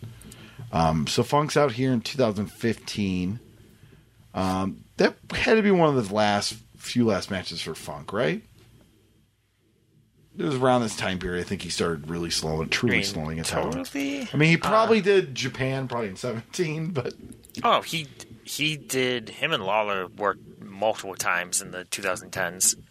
Yeah, but like this one in 15, is that like where does his cage match end for matches? Yeah, it's his third last match. Okay, that's what I figured. I think that was the time. He basically did the big time wrestling shows in 2017, where he tagged with Rock and Roll Express against Brian Christopher, Doug Gilbert, and Jerry Lawler, which are actually very entertaining matches. That sounds fun, actually.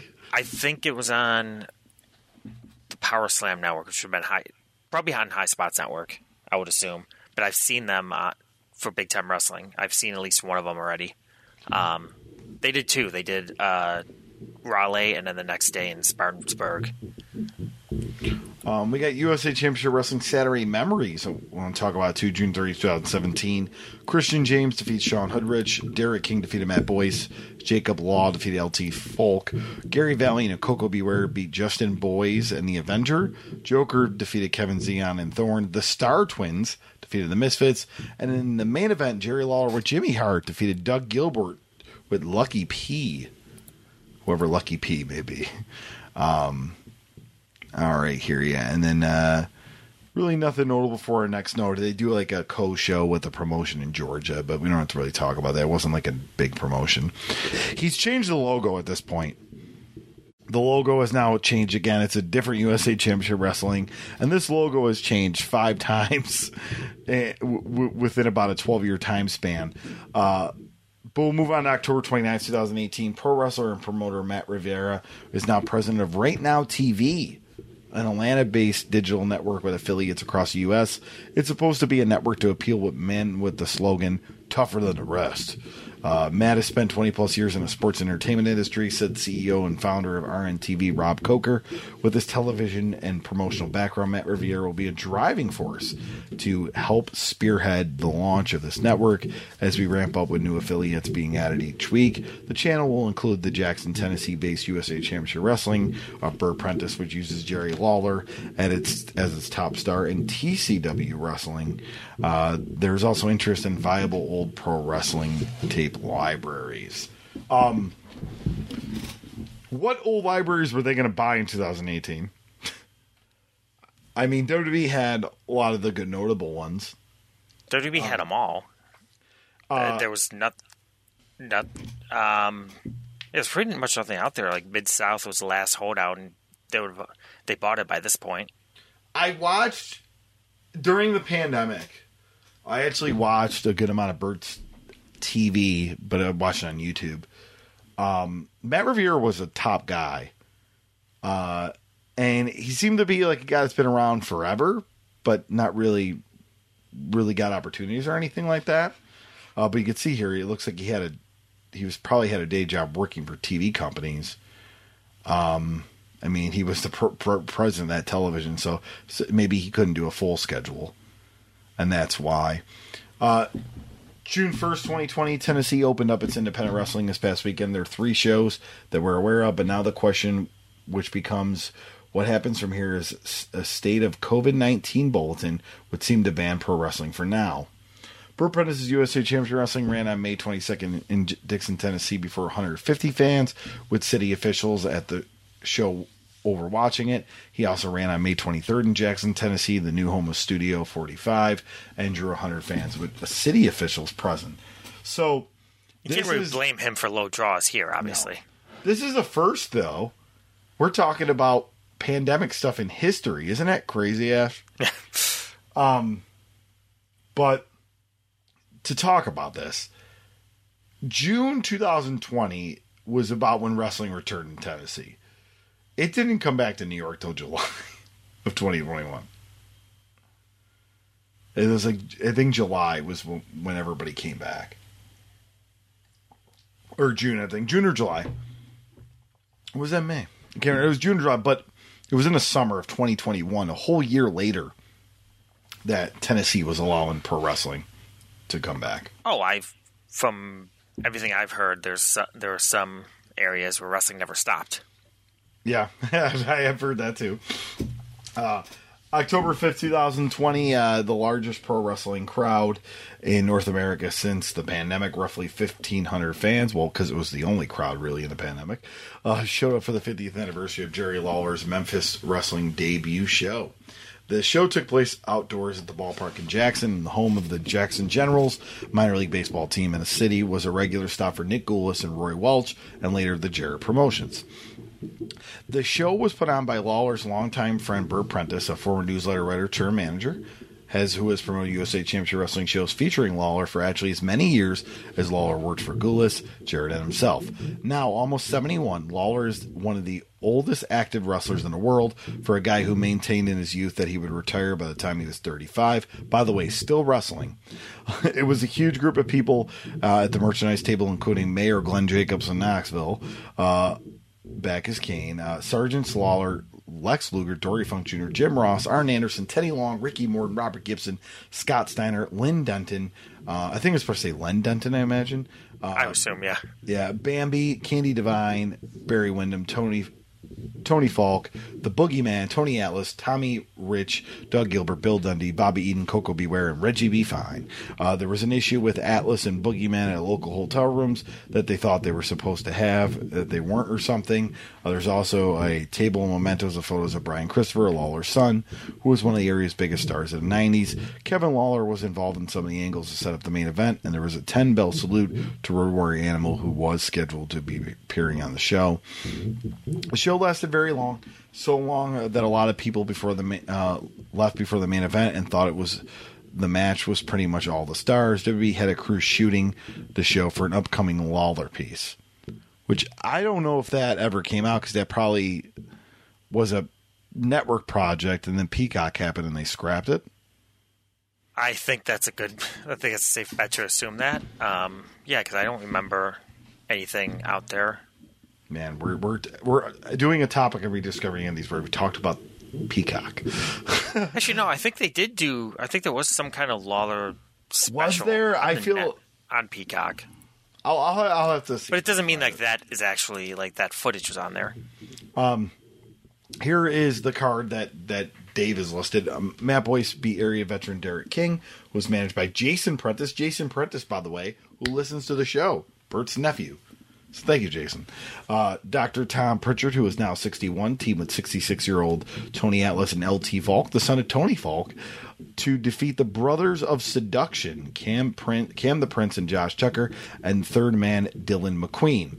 McQueen was very entertaining to the live crowd. After the match, Atlas, with his Mr. USA gimmick, who he had won a smaller version of Mr. USA bodybuilding contest in the early 80s, led the crowd in doing a Pledge of Allegiance. James Ellsworth, the former WWE comedy figure, managed by Brother Ernest, beat Danny Dollar. Jason Genesis and Honcho Hemsley, the Essentials, teamed with Colin Wiltz over the threesome of Straight Up Violence. The Boogeyman, 56-year-old Marty White, beat Christian James in an entertaining match.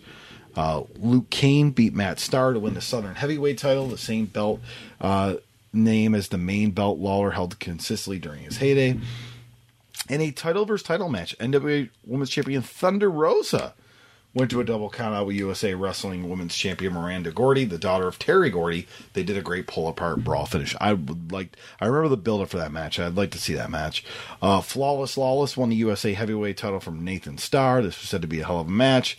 And then we have the big main event here.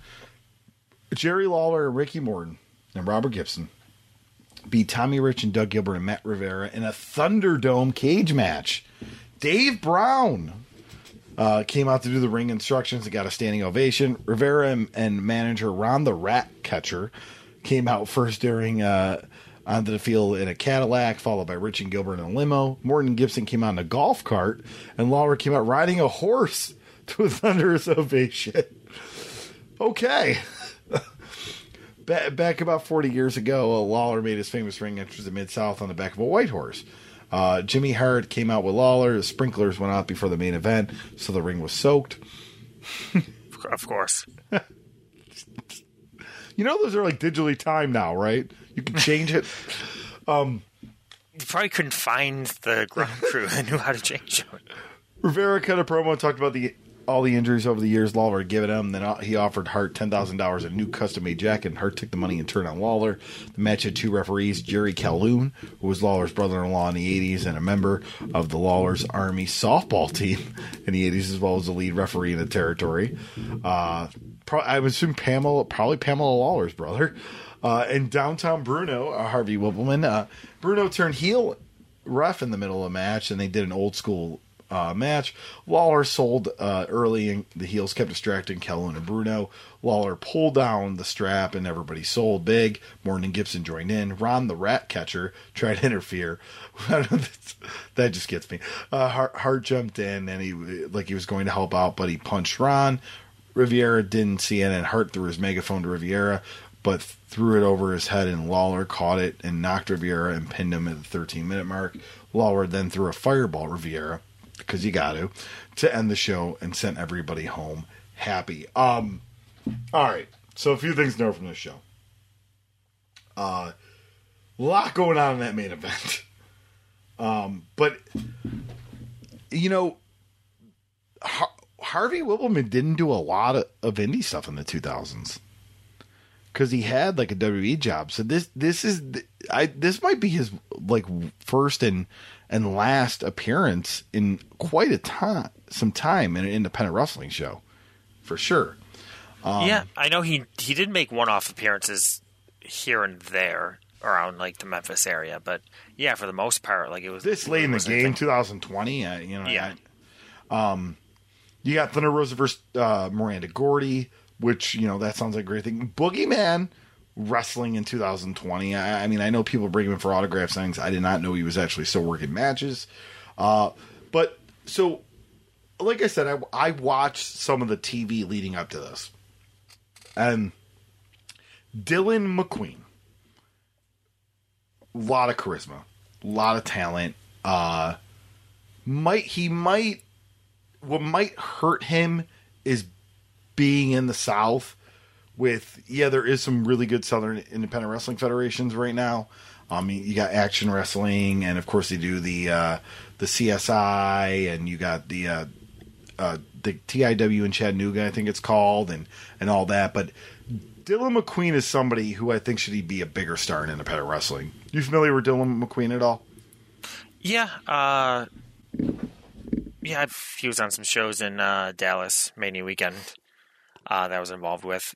Yeah, no, I've seen him, saw him on here, and I think he wrestled in New South as well, and a few other notable places down south. But yeah, if you're an independent wrestling promoter, Dylan McQueen, book Dylan McQueen. I think he had like an injury, and that probably like sidelined him. Unfortunately, I could be wrong with that, but yeah, if Dylan McQueen's currently back wrestling, a book Dylan McQueen. Moving on to March 1st, 2021, and local pro wrestling returns to the Memphis television on February 27th for a weekly noon Saturday show on CW30. It was Championship Wrestling from Memphis. It's almost been 15 years since the last attempt to do pro wrestling in a city that historically drawn the biggest ratings for pro wrestling consistently for the last 50 years. Dustin Starr and David Marquez are behind the new show. The first set of, and we've talked about David Marquez in a lot extent for the NWA episodes as well as the XPW episodes. But yeah, the first set of tapings was done on February 14th, where they taped 3 shows using local talent that mostly had never been on television, as well as Derek King and Alan Steele, who were featured on Randy Hale's Power Pro Wrestling about 20 years ago, and King actually started in the 90s with Jerry Jarrett's promotion. They limited seating for the first show, which sold out, and also sold out the second set of tapings on March 7th. They will also tape on April 11th. Starr had approached both Jerry Lawler and Bill Dundee about being part of the show, but said he didn't want them wrestling. He got some heat from older wrestlers saying he didn't want Lawler, who was 71, and Dundee, who was 77, in the ring any longer. Lawler still wrestles locally for Burt Prentice's USA Championship Wrestling in Jackson, Tennessee, which does a local access television show in the city that they want to run in Memphis. Some of the local people involved in wrestling don't like the idea that they're using the name Memphis Wrestling or pushing the slogan Memphis Wrestling is back. So I am familiar with this a little bit. And so from what I gather here is that what Marquez and Starr are trying to do is something completely different. Like, they don't want to do the same thing that Memphis Wrestling has been for 30, 40 years. You know, and I can understand them not wanting to use Dundee and Lawler. Hey, this is a fresh start. This is different. I understand using the slogan Memphis Wrestling is back, but I mean, at some point you have to create new stars and you have to kind of evolve, right? Yeah, I see where you're going with that, where, like, what Memphis Wrestling always was, you had a TV show, more or less Saturday mornings. And this is a professional studio show. I don't know when it airs, but... Oh, noon Saturday, yeah, so it airs on Saturday. You had traditionally, you had, like, TV wrestling that always do well, but that was never the core business. That TV was a driver to get people to come to the arenas, where Memphis Wrestling was always, you make your money at the arenas. What Dave Marquez does with Championship Wrestling from Memphis, Championship Wrestling from Atlanta, Championship Wrestling from Hollywood, and all the offshoots, is he's trying to create a TV product and base the revenue off of that, off of sponsors, off of the Car Shield deal he has and various other deals. So it's an entirely different business model than what Burt has done and what Lawler has done, what Jarrett has done, what anyone in Memphis has done. So it's really apples and oranges when you look at it that way. Yeah, I mean, and you still, like I said, the way Burt was doing it, Burt still, until the day he passed away, ran a Memphis-y style show. He did. And when I was watching 2020, it was very similar. Unfortunately, on August 4th, 2021, we did lose Burt Prentice, and he was 63 years old, and we can kind of go through here the Observer obituary, but Burt Prentice, a longtime manager and promoter in Tennessee, passed away this past week at age 63. He had been battling cancer, so unfortunately cancer came back for Burt. The day before his death, he revealed he had cancer and would be stepping away from wrestling, saying his sister Marilyn would be taking over running USA Championship Wrestling, his current company, and while he would concentrate on his health. He was better known with the spelling Burt Prentice, as his name was spelled differently, I guess his legal name. He came from the wrestling newsletter world in 1982. He also claimed a background in roller derby at one point, but nobody in roller derby or roller games seemed to know about it. That was the story. He was a worker in the deepest sense of the word, and Tennessee independent wrestling was one of the few places someone like that could survive in the business for as long as he did. He managed to somehow parlay his newsletter into an appearance on Southwest Championship Wrestling in 1983. When the show was on the USA Network, where he put over the promotion on both television and in his newsletter. The 1 week he became a heel manager, doing an act as Christopher Love, managing Tully Blanchard, who was the promotion's top star at the time. As the promotion was having financial issues, Blanchard left for Jim Crockett Promotions. Prentice started working different wrestling companies on the indie level. He started working for Jerry Lawler and Jerry Jarrett in 1991 as Christopher Love, managing the PYTs, which were Coco Ware and Norval Austin. He later went as Burt Prentice, which I feel like that he's there before 91. I think Dave got that wrong, because Coco Beware is not Coco Ware in 1991. Yeah, Coco was in WWE in 1991. He's there in the late 80s. We've talked about it. Yeah. He later went on as Burt Prentice and managing much of the heel crew in 92-93, which included being a foil to Eddie Marlin, working against Downtown Bruno. And in 1993, managing Bret Hart, Owen Hart, and Giant Gonzalez during a period where Vince McMahon and Jerry Jarrett worked together, and McMahon would send top stars to work Monday night matches, usually against Jerry Lawler. We did talk about that briefly, and yeah, folks, Burt Prentice managed Owen Hart and Bret Hart. And Giant Gonzalez. You can't win them all. Yeah, he feuded with Miss Texas. Later, Jacqueline and WWF brought in Juanita Wright as Sapphire, who's second. That was the thing, too, Sapphire being involved, and we talked about that in 94. When WWF was trying to embarrass Rose for booking, they just give her background to claim that she knew Miss Texas was actually a man named Bubba Johnson. The story was that Sapphire was to claim that she married Bubba Johnson, but Sapphire also turned on Prentice. In 1994, he turned face for 6 months and feuded with heel managers Ronnie Lotz and Big Business Brown. His regular run ended that year when he came back in 96 as the manager of the Colorado Kid. Prentice mostly promoted independent shows in the area under various names, sometimes running full-time promotions for short periods of time, which gave a lot of area wrestlers a lot of ring time. He ran Music City Wrestling in Nashville area, Ozark Mountain Wrestling, and North American All-Star Wrestling. He ran the Nashville Fairgrounds regularly after USWA closed up. He was described as being like Jim Jones, with a Kool-Aid cult of followers and fans who would do anything for him. His Nashville shows were famous for lack of protective guardrails, grab bag gimmicks, and angles with planted fans. His regular plants would be there to work the talent, including one plant at ringside who was yelling and screaming at David Flair in the early 2000s, who screamed that she hated him and his father sucks, and I always hated watching his titties flapping around. Okay, interesting insult. David then started cracking up. The Nashville shows stopped drawing when TNA started running weekly pay-per-views there and giving away a ton of free tickets. Basically, how many people were going to buy tickets for local wrestlers when they can go see the same building every week for free and see bigger stars?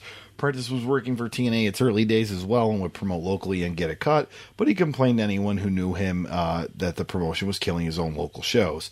He would tell people it was his territory and everyone else booking the fairgrounds was an outlaw promotion.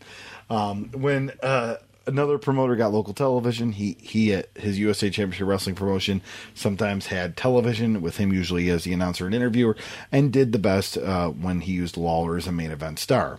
His announcing style consisted of how many times he could repeat the same verbiage of a show about the next house show. Once his television manager decided to run a show in Carthage, Tennessee, a town of less than 2,000 people, Prentice decided to pretend he didn't exist in a taped match footage where he did the voiceovers. He was heavy because he was known as being a champion eater, always going to Chinese buffets and where he'd stack food as high as he could on the plate and usually go back 3 more times stacking food as high as he could. Often at the restaurants, even in Tennessee, where people working in restaurants were nice, they would be nice to Prentice, both because people working there knew him and knew his eating egg rolls was a massive amount of Kung Pao chicken, would leave him losing money on the deal, as he was known for not leaving a tip. Oh, come on, Bert. So waitresses often ignored his table when a kid refilling drinks. He could yell at you and throw a fit, and seconds later was fine. He ranged in minutes from the grumpiest guy around to the nicest. Once after a show, the Nashville police showed up, and they said they were looking for Bert Prentice to Prentice. Prentice said he went the way and through those doors. Prentice then disappeared. In the early days of TNA Wrestling, he and Jeremy Borash were the announcing team for Explosion in its early days in Nashville. People remember he was around in the early days of TNA, that Jerry Jarrett seemed to love this guy. His last major show was the Lawler 50th Anniversary Show on September 26, 2020, during the pandemic at the baseball stadium in Jackson, Tennessee, promoted with local minor league baseball team, which drew 1,500 fans. At that time, the largest U.S. wrestling crowd in months. Earlier this year, Prentice was inducted in the Memphis Wrestling Hall of Fame. One of his friends noted, Bert was a pure carny, but there's a paying group of people in Tennessee that admire and respect Pierre Carney. There's something hopelessly romantic about a man that will do anything to survive in the wrestling business. Everyone that ever knew Bert has a Bert Prentice story, and those stories are legendary. And I love that ending to that obituary. And when we wrap this up in a few moments, I'm going to touch on that, because I think that's a very good summary of Bert.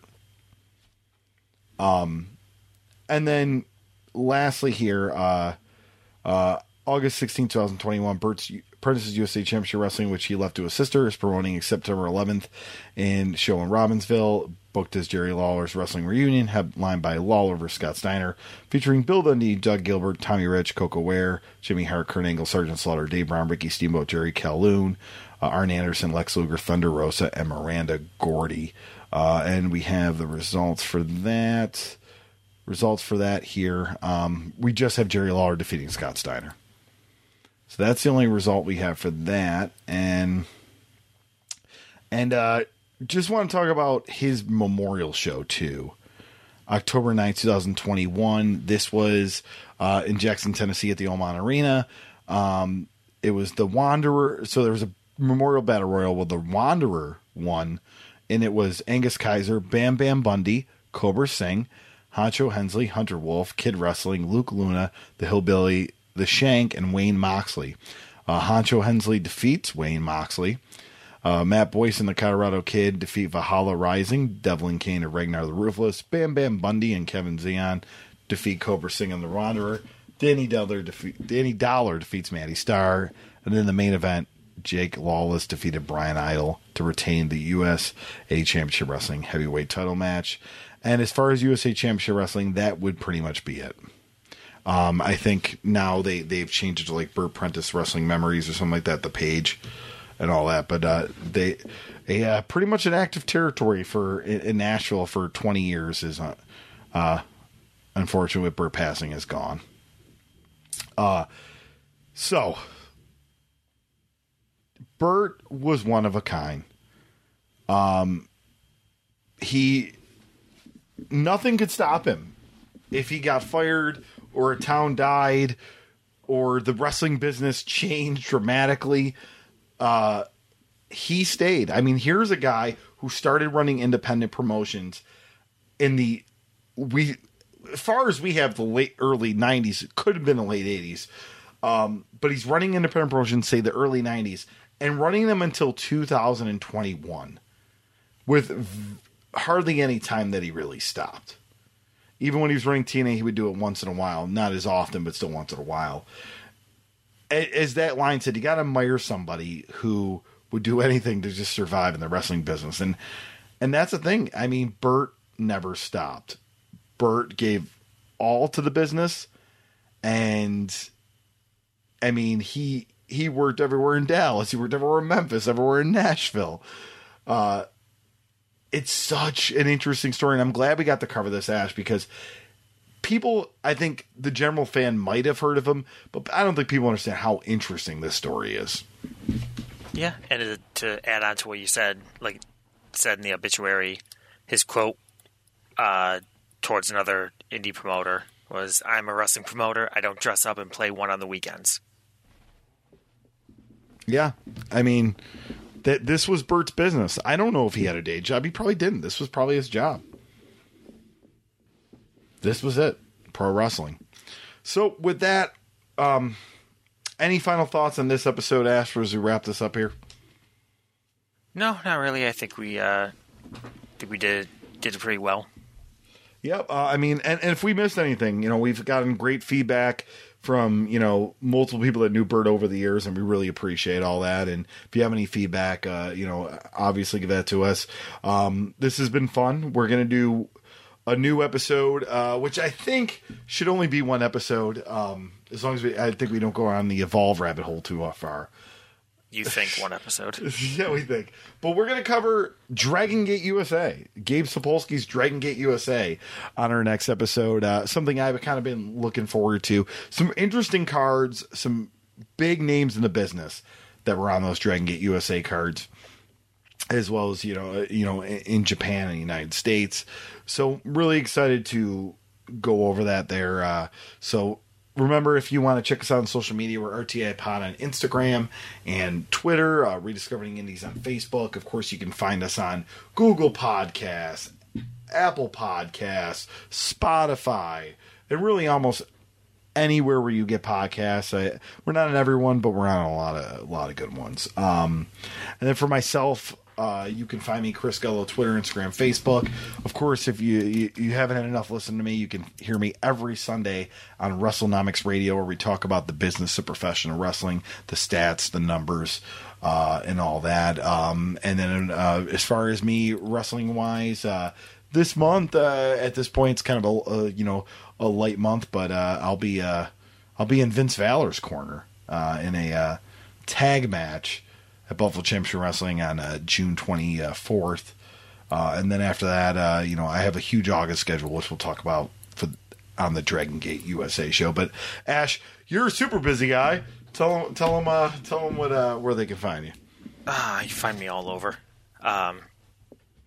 In a few days, I'm flying out to LA for GCW. So LA, then San Francisco, single weekend. Got Nashville at the end of July for GCW and maybe a few other things. August is already packed. You have Charlotte, Atlanta,